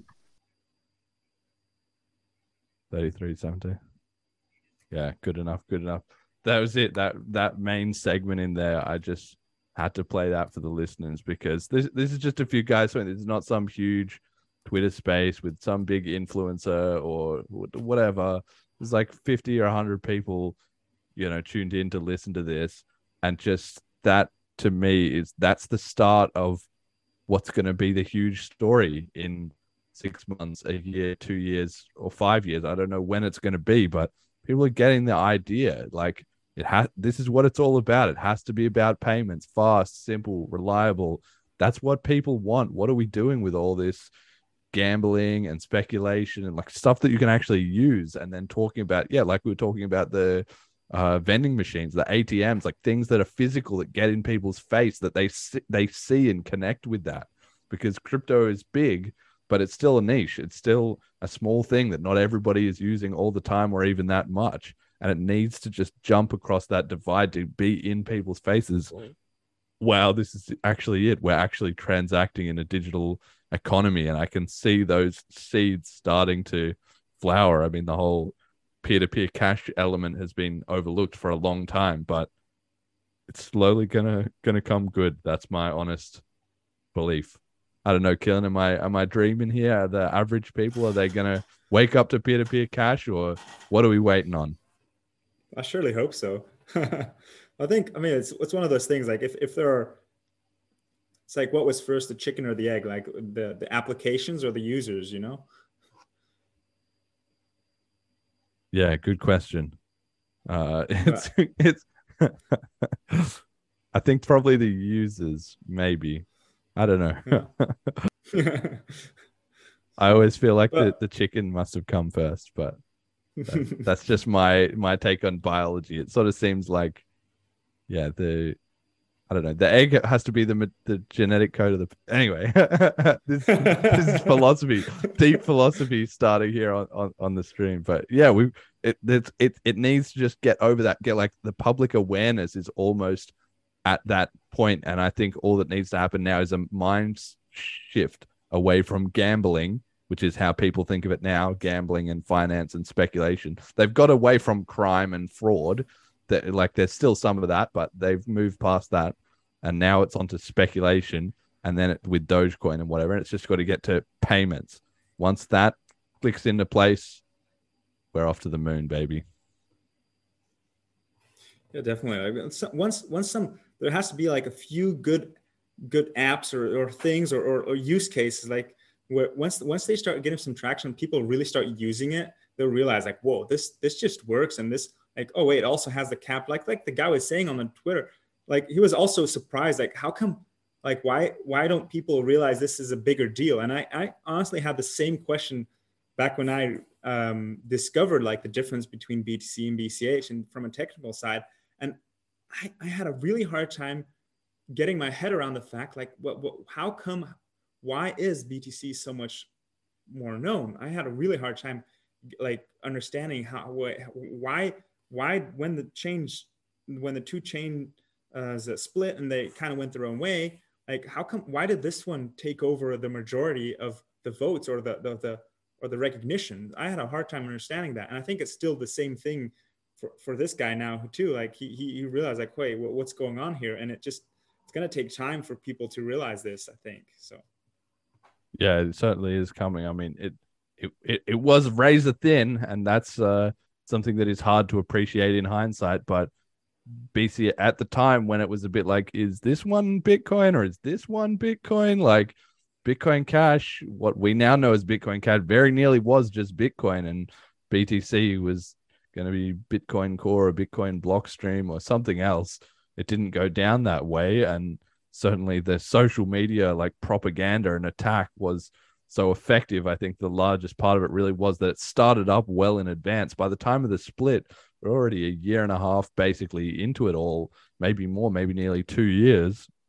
And at that time, because the community was growing so fast, when you have so many people coming in and they're only hearing, part of the story or in fragments, or they're not really understanding what's going on, and anybody who's trying to explain, like me or anybody else, is getting, banned and censored, then it just manipulates the direction in one certain way. And once they got hold of the core repository and they managed to sort of get the miners to follow along, then that was kind of it. It just had the momentum. And I mean, it's just, real life is just messy, really. At the same time, you have people flooding off into Ethereum and all the other coins to just get out of there because they can see it's all a disaster. And yeah, it's very strange how history plays, to be honest. But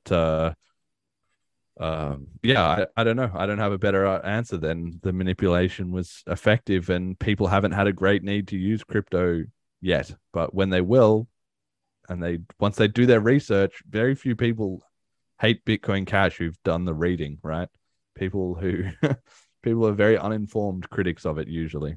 All right, so we got meme of the week. Oh no, community comment of the week. I skipped a slide. Community comment of the week comes from Willie Wu, who is he's more on the BTC side, but I think there's a little part of his heart that actually kind of likes Bitcoin Cash. He was in the good video with Kim.com a long time ago, where he was at least hearing out Kim's points and thinking through it.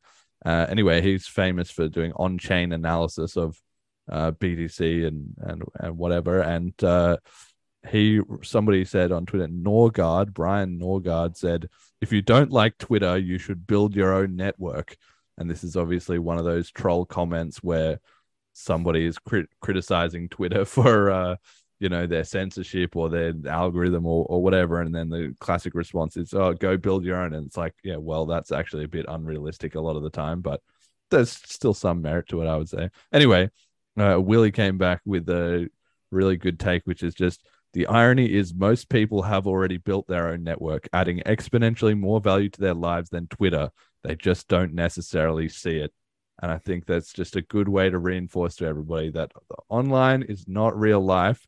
And with how manipulated and controlled online discussion can be, I think we're going to see a bit of a return to people more trusting their local communities and people they know, their friends and family, and shifting away from the news headline told me this versus I know 4 people and they think this. I mean, obviously, it's easy to critique, or it's not exactly very scientific. Well, maybe it's not scientific either way, as to have such a small biased sample of people But on the other hand, people are most likely in a similar situation to you, and you also can trust that there's less filters between their opinion and you. It's not there's less agendas and less incentives and less things going on behind the scenes. So I think that's really worth keeping in mind, and maybe ties into the theme of sort of disinformation or centralization versus decentralization. What do you think of this? Are you a heavy Twitter user? Not really. I mean, in general, like social media, even I decided to take it all off my phone because sometimes you I don't know, you go somewhere, you sit at the bus stop, or I don't know, I'm just saying something, and then you'll just take out the phone, and before you know it, you've been spending so much time on your phone that I decided to just let's just take a break of all this stuff and just see what life brings without all the social media. And sometimes I'll check out Twitter still, but then I'll have to drag out my computer at least and then check it instead of then using the phone, because your phone is there all over the place. So then it's just too easy to grab it and start scrolling away. So, but yeah, and I actually think it's a little bit of a little micro, maybe even a macro sort of tragedy of our place in life these days, that if you are just in a room with one other person or 2 other people or something just sitting around, they will almost inevitably always be pulling out or scrolling on their phone or something. So it's hard to just cut into that and have a little bit of like if they didn't have their phone, you could be like, oh, how's the weather or whatever, like just something thing and start a conversation with people. You can still do that even if people are looking at their phone, but it just raises the social barrier to then you're really like interrupting them rather than just, oh, we're here together, maybe let's have a chat, let's pass the time, connect with each other. And the thing is, I think a lot of the time the person who is there with their phone, they would actually like to have a conversation too, but they just feel that they have to have that like safety blanket of scrolling mindlessly on their phone. I don't know.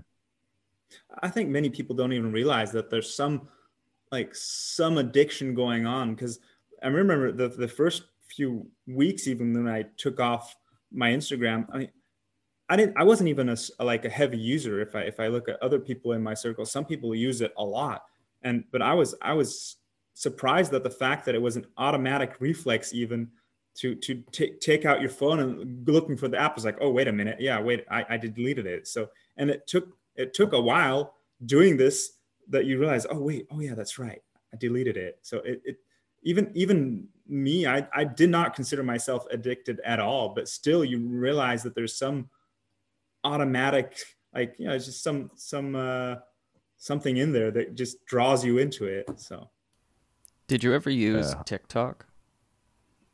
I used it once purposely for about 10 did seconds. not. Oh man. Man, that one screwed me. I've left all social media except for Twitter and Telegram. And that's mostly because I don't know how else I'd connect with a lot of the Bitcoin Cash community. Right. Because I'm not giving away a phone number. That's ridiculous. But I remember I was on TikTok for maybe a month total. And at the end of that experience, I was like, I have to delete this because I'm spending 3 or 4 hours a day just oh, that's a nice 7-second clip. On to the next one, giggle a little bit, on to the next one. And it got I remember I would just pace around a room, not recognizing that I'm wasting all this time, and I'd get dizzy and anxious. And I wonder how much more neuroticism, I guess, people that people experience when they spend a lot of time online, especially with the quick consumed content, I guess, or quickly consumed content. It seems like a dangerous balancing act. Yeah, and I think the problem is many people just don't realize it, because I hear people say, "Yeah, I don't have any time. I don't have any time," and life is so busy. And yes, life is busy. We all have a lot of stuff to do. But then you have these reports where you can check how many hours on your phone you've spent on different apps. And I was surprised, okay, whoa, that's about an hour a day. So wait a minute, that's just too much. What can you do with that hour every day for a week or more? And then you have people, like you said, and I think a lot of teenagers, if it's so used to, if you've never known any other, for me, it was wait, something's off here. But if you just grew up in it, where's your reference even? So I don't know. It's very, I don't know. It's strange that we spend so much time on our phone. It's built very well to keep people's attention. So at the same time, I feel there's so much, I love showing people music that they haven't heard that I think they'd be into, and having my phone on me has been the best and easiest way for me to do that. And even if they don't like it, it's okay, well, it's not this whole system that's set up with a record player and an LP, and we got to put everything back. It's just oh, okay, click, we're done. I think it's just we need to recognize that it's a tool more than entertainment device. Mm-hmm. Yeah, I can definitely get on board with that. When I was in Portugal the other week, we were talking about before the show, I met a girl who had a really interesting concept where she'd been obviously traveling around, and as you do, meeting a lot of different people from lots of parts of the world and just in passing and all that.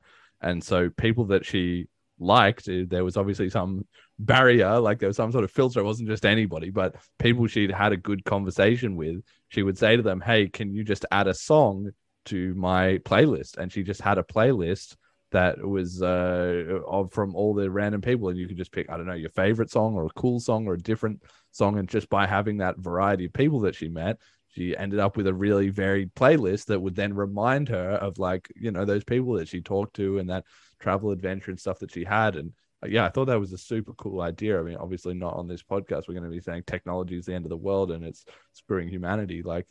No, but on the other hand, yeah, it's something we do have to be mindful of, certainly. And yeah, my top tip is to everybody: you can switch out your phone into black and white, monochrome. That's what I have it on, and that massively reduces, because a lot of the way that it draws you in is by color, right? Because if you just turn on your phone, right?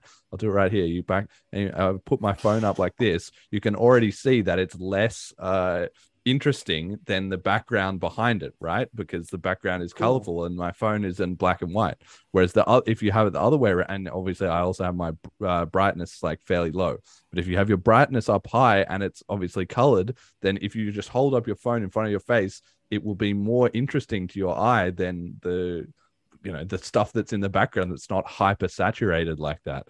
So that's one way to massively reduce how subconsciously triggered you are to pick up your phone. I also have all my notifications. Like, I think there's one or two things that I get notifications for. Almost everything else, none of it. And I always have my phone on silent. And like, so sometimes it vibrates for like a phone call, but nothing else. Text messages, nothing. It's just a dead rock until I pick it up. So that's also how I try and reduce how dependent I am on it as a habit, like you were talking about. Yeah, those are some good tips. I'm gonna look into some of those. Yeah.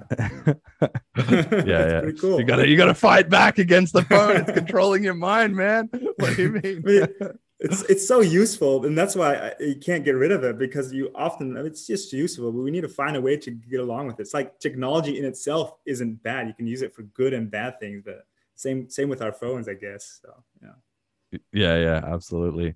All right, that's enough about the demise of society. Well, we got one last thing. Meme of the week, solved from Wall Street Silver. They've quoted a tweet from Disclosed TV. It says, "Just in, Belarus President Lukashenko, from October the 6th, all price increases are forbidden. Forbidden from today, not from tomorrow, from today. Therefore, from today, price increases are prohibited." And they've added Wall Street Silver has added the comment, "Dictator solves high inflation in one day. Literally can't fail!" Exclamation mark, exclamation mark, exclamation mark. We should all try that. 3 exclamation mark. And I just saw this, and in the context of the Binance stuff and the BSV stuff, and obviously the stuff that is being built on BCH, which is just kind of organically happening.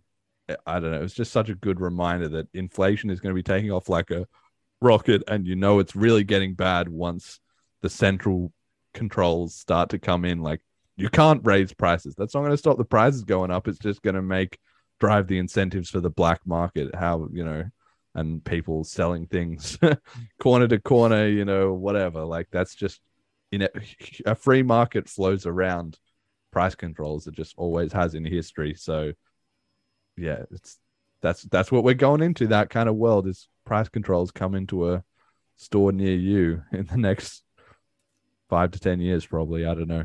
What do you think? It reminds me of, like, in the beginning when I started getting into Bitcoin, you also start getting into like what's money and what exists. And I read a book on gold and silver, and he goes through like this exact same thing. Like, it's been happened over and over and over. Like it's funny. Like I thought I enjoyed reading up on gold and silver and the history of money, because it's the same story over and over again. So.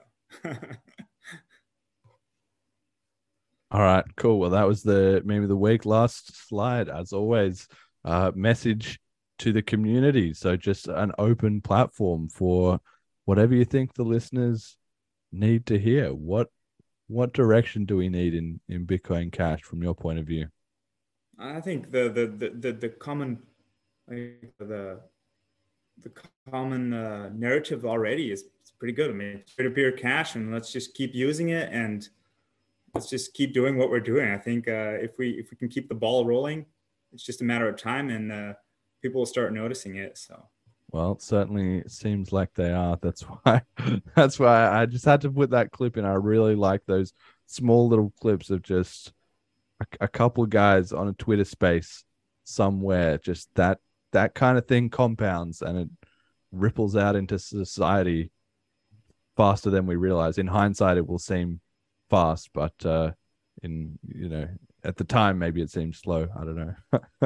Anyway, the revolution continues. So that will pretty much do it for our episode. As always, you can donate to the QR code on the slide. Today, I've got it in the nice Bitcoin Cash green. I was playing around with the new QR code generator. Kind of hard to read. So next week, I think we'll get it back in the black, but it's in green today. Shout out to the patrons, Ricky and HP. Thank you very much for supporting the show. And thank you to anybody who donates, anybody who listens on podcast as well. Check out www.bitcoincashpodcast.com for all the info on Bitcoin Cash, FAQs, links to the music. If you like the song at the start or at the end of the show, that's up there. What else is there? Resources, recommended stuff, links to all the places you can follow the podcast, like on Twitter and Odyssey and whatever else. And yeah, just thank you for listening. So shout outs. Kilian, who do you want to give a shout out to? I would say shout out to the Cash token devs.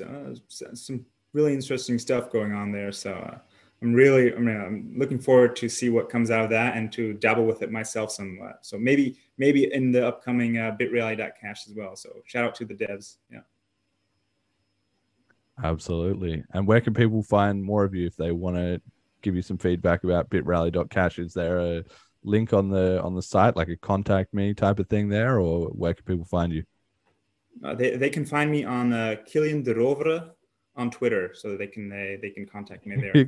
You're gonna need to spell that, man. I'll put a link in the description. Yeah, sure. You can put a link there. Yeah. Okay. All right.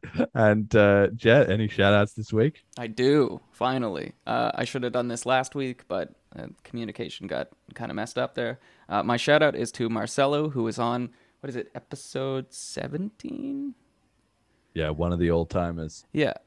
He has funded my trip to St. Kitts. He's paid for my plane tickets and contributed a bit to my accommodation. So shout out to him. Without that, I wouldn't be there. So I'm excited to see you there.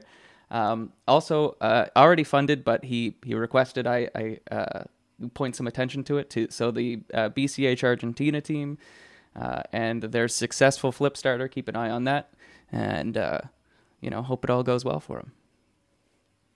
Yeah, absolutely. They're crushing it down there in Argentina, and it's only 1 month, I guess, until BCH 22 at St. Kitts. Kilian, are you going to be there for that? Too bad. I won't be able to make it. So that maybe somewhere in the next one, somewhere in Europe, I might be able to make it. But yeah, it's going to be fun, rotate. I'm sure. Going to have to rotate around the globe with that for sure to make sure everybody gets a crack at it. That's definitely true. We're going to have to work on some solid adoption in Europe. So there's a good, like Slovenia, that's or Slovakia. It's Slovenia, right? Has a lot of the Go crypto stuff. Yeah. Maybe that would be the place to look. And my shout out goes to Dweller's Art in the chat, who's the first time chatter, and was pointing out that even when we only had old like brick phones with Android and Snake games, people would still check if they'd missed a call or just look at their phone or fake having a phone call or something like that to try and avoid social contact. So maybe I'm over exaggerating. Maybe it's always been the way ever since, probably went back when, I don't know, before that people used their books or something to just ignore each other. Like maybe we are just antisocial creatures at heart. I don't know, but that'll do it. Speaking of, have a good day, everyone. Till next time.